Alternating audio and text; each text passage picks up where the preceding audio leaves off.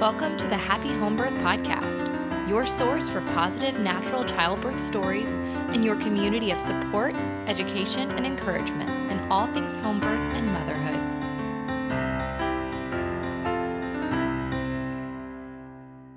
Well, hey there, happy home birthers, and welcome to episode 153 of the Happy Home Birth Podcast. I'm your host, Caitlin Fusco, and I said that I was going to stay away for a couple of months, and it looks like maybe it was just a couple of weeks. I can't help it. I got to come back. I've got things to say, and we just got to keep chugging along. So I wanted to start this episode out letting you know that for the last 152 episodes, the format has been interviewer and guest, right? So listening to either a home birth story or interviewing a midwife or other care provider or professional. Today's going to be different. Today is going to be the first solo episode that I've done besides the pilot introduction. I'm really excited. This is something that I'd been pondering whether or not I wanted to do for a while now, and it just feels like the perfect time. So what I've done is in the last week, I reached out on Instagram inside of my private Facebook group, Happy Home Birth Podcast community. If you aren't in there, I really encourage you to jump in. So I reached out and asked, what topics do you need more support with? What do we need to learn more about?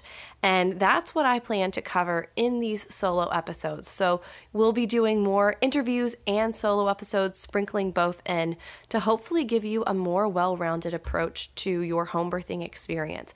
So with that being said, if you have topics that you would like to have me cover, make sure that you reach out, either when I'm putting up questions and polls on Instagram stories, or if you are inside of the Happy Home Birth Podcast Facebook group. Those are both great ways to get in touch and let me know what you would like to hear about.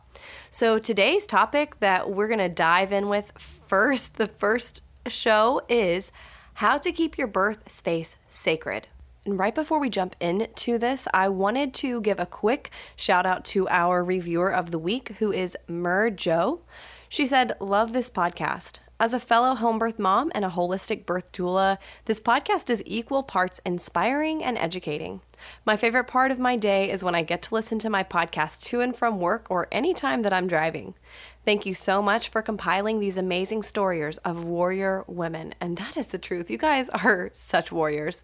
So Mir Jo, if you would send me an email at caitlin@myhappyhomebirth.com, I'd love to send you a Happy Home Birth Podcast sticker. All right, let's go ahead and jump into our discussion. How are we going to keep our birth space sacred? I loved this question. How do I keep my birth space sacred?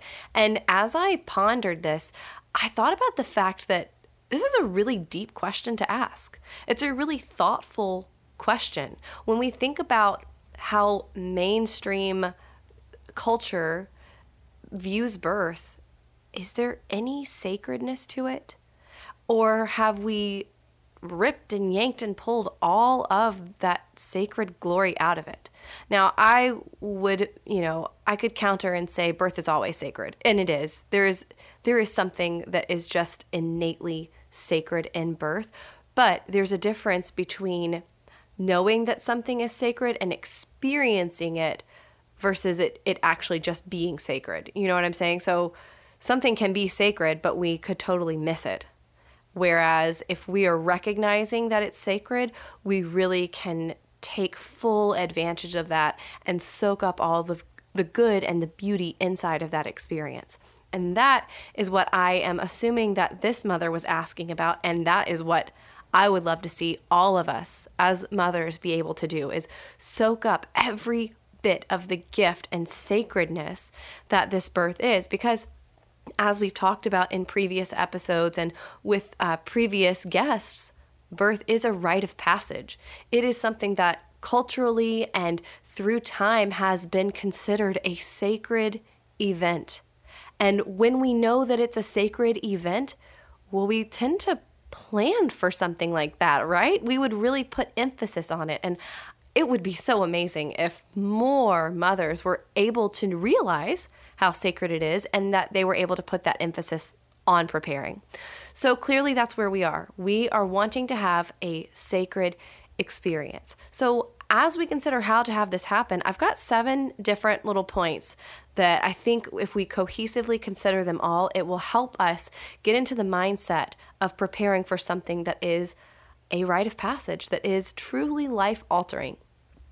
So number 1 would be to consider who you let in to that birthing space.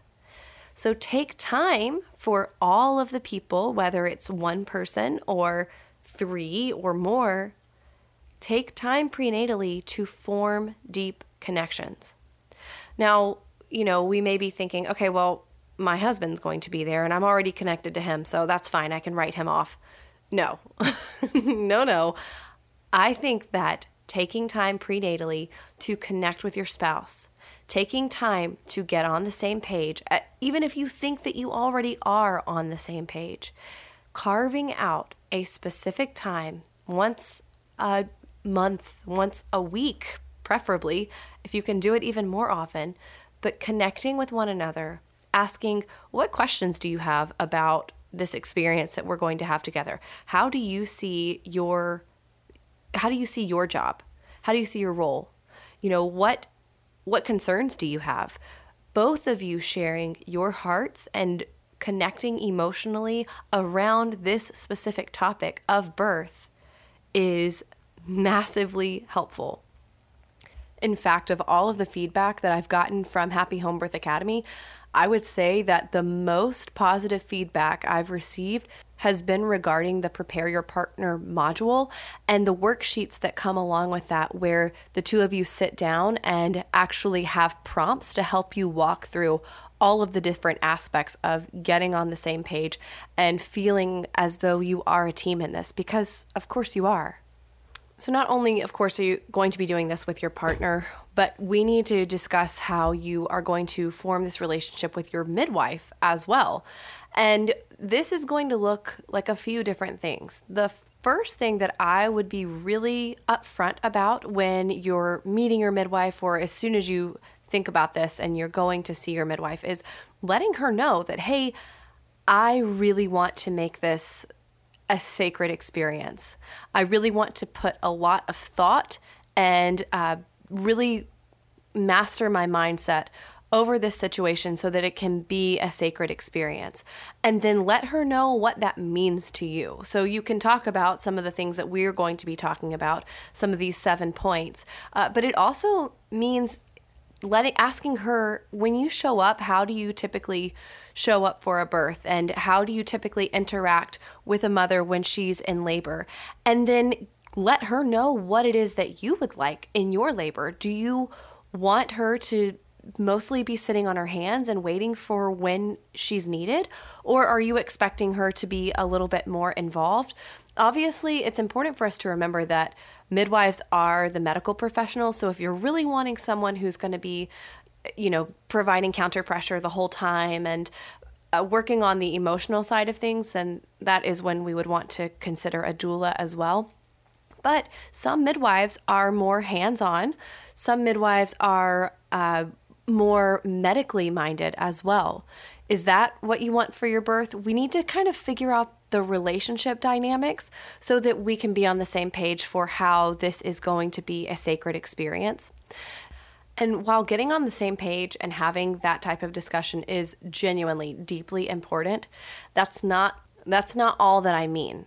I mean forming a deep connection outside of just, how are you going to take care of me during my labor? We're also just talking about knowing this person, connecting to where you know this person. That's why the midwifery model of care is so safe, is because it gives us a chance to actually know the person that is with us, and it gives them a chance to know us and to know our baby. So it may seem sometimes like when you go to your prenatal appointment, well, she checked my blood pressure, she checked the baby's heart rate, I peed in a cup, but it wasn't a lot. The rest of the time was spent talking. Remember that is hugely important. We are mammals. Mammals need to communicate in some way. They need to connect. Midwives and mothers need to connect. And it may be spending time talking about your favorite band. Obviously, there are other things that we want to be talking about too, but it is just finding ways to connect with one another. And that is relationship building, and that is one way that your birth will remain sacred, when you're on the same page and when you're deeply connected. This goes for any other birth professionals that you may hire. Like, say you're hiring a doula, you would obviously want to take time and make sure that you have connected to this person as well. At least having a feel for how everyone is going to interact together in the room can be very helpful. Now, number 2, we had consider who you let in for number 1. Number 2 is consider who you leave out. That might sound unkind, but you may want your mom and mother-in-law and cousin, but is that a genuinely good idea for your birthing experience? There are some families that are so close, and I've been to births where a mom has had her mom, her mother-in-law, her sister, her cousin, her great aunt, all of these people in the birthing area, and it's worked out beautifully. But I would say quite a vast majority of people tend to be very internal and be very exclusive when they're giving birth, because this is such a vulnerable, intimate event. So just because you love your mom, and just because you adore your sister or your cousin, or just because your friend asked to be there because she wants to see a home birth, doesn't mean that you have to invite them. And if you think that it could interrupt your uterus, which my uterus definitely got interrupted during birth, if you think that it could interrupt your process, I would err on the side of caution. You could always invite somebody when you're in labor and you feel like, oh, yep, I've got it down, come on over while I push or whatever. You could always do that, but it would be harder to uninvite someone, though you may have to. Okay, so we're going to consider who we let into our sacred space. We're going to consider who we leave out of our sacred space, which only makes sense when you think about it. And number 3 is consider how you set up. If you want to be reminded that birth is sacred as you're giving birth, then you may want to make the area feel sacred to you. How you do that, of course, is up to you. Perhaps it is putting up twinkle lights. A lot of people love to do that, or stringing those birth affirmations. It may be just making a labor nook, making a cozy place in a room that you already find cozy. So oftentimes that may be your bedroom. And hopefully it's great if it's located close to the bathroom, because it's good to be able to go back and forth from bedroom to bathroom.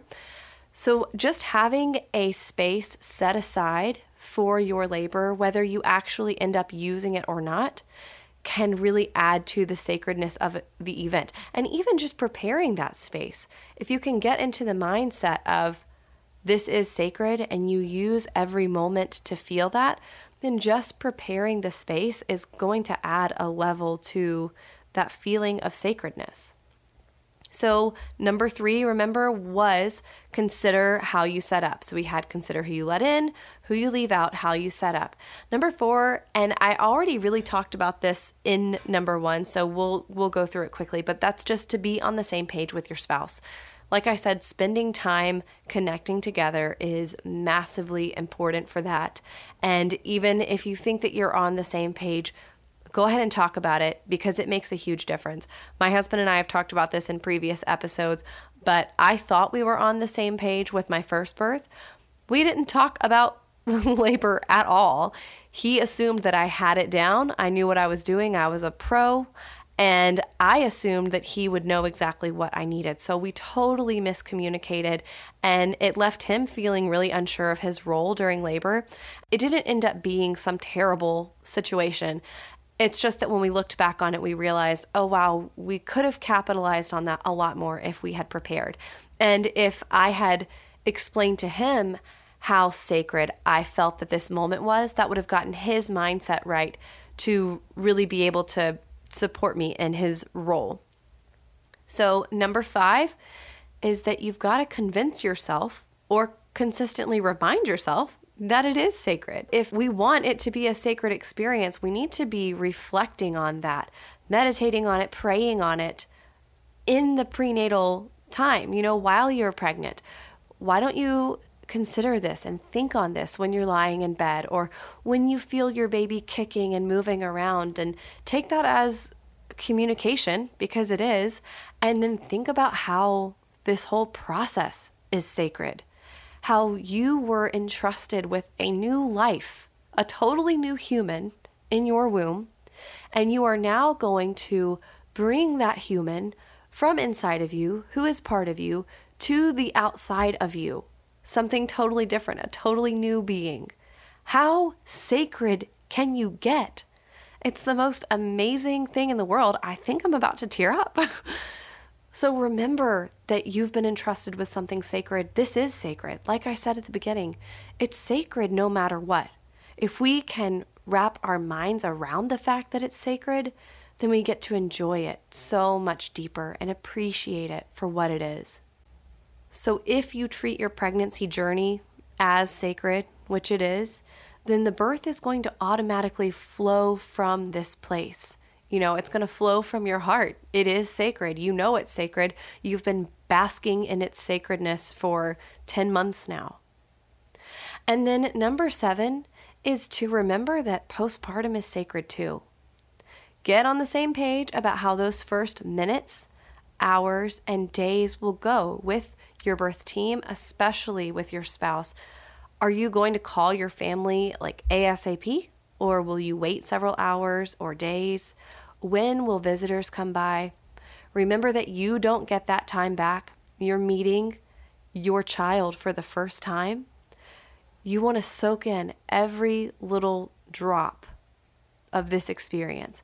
You want to give your body the time to release all of those hormones. Your hormones are changing so much throughout labor, and then there at the end, holy moly, there is a chance for such an oxytocin high. So don't tamper that. Remember that this time is sacred. It's the golden hour. It's the sacred hour. Really soak in all of that goodness, and it doesn't end there. It continues on through postpartum. And guys, motherhood is sacred. Every day is sacred. Every day is such a gift and such a blessing.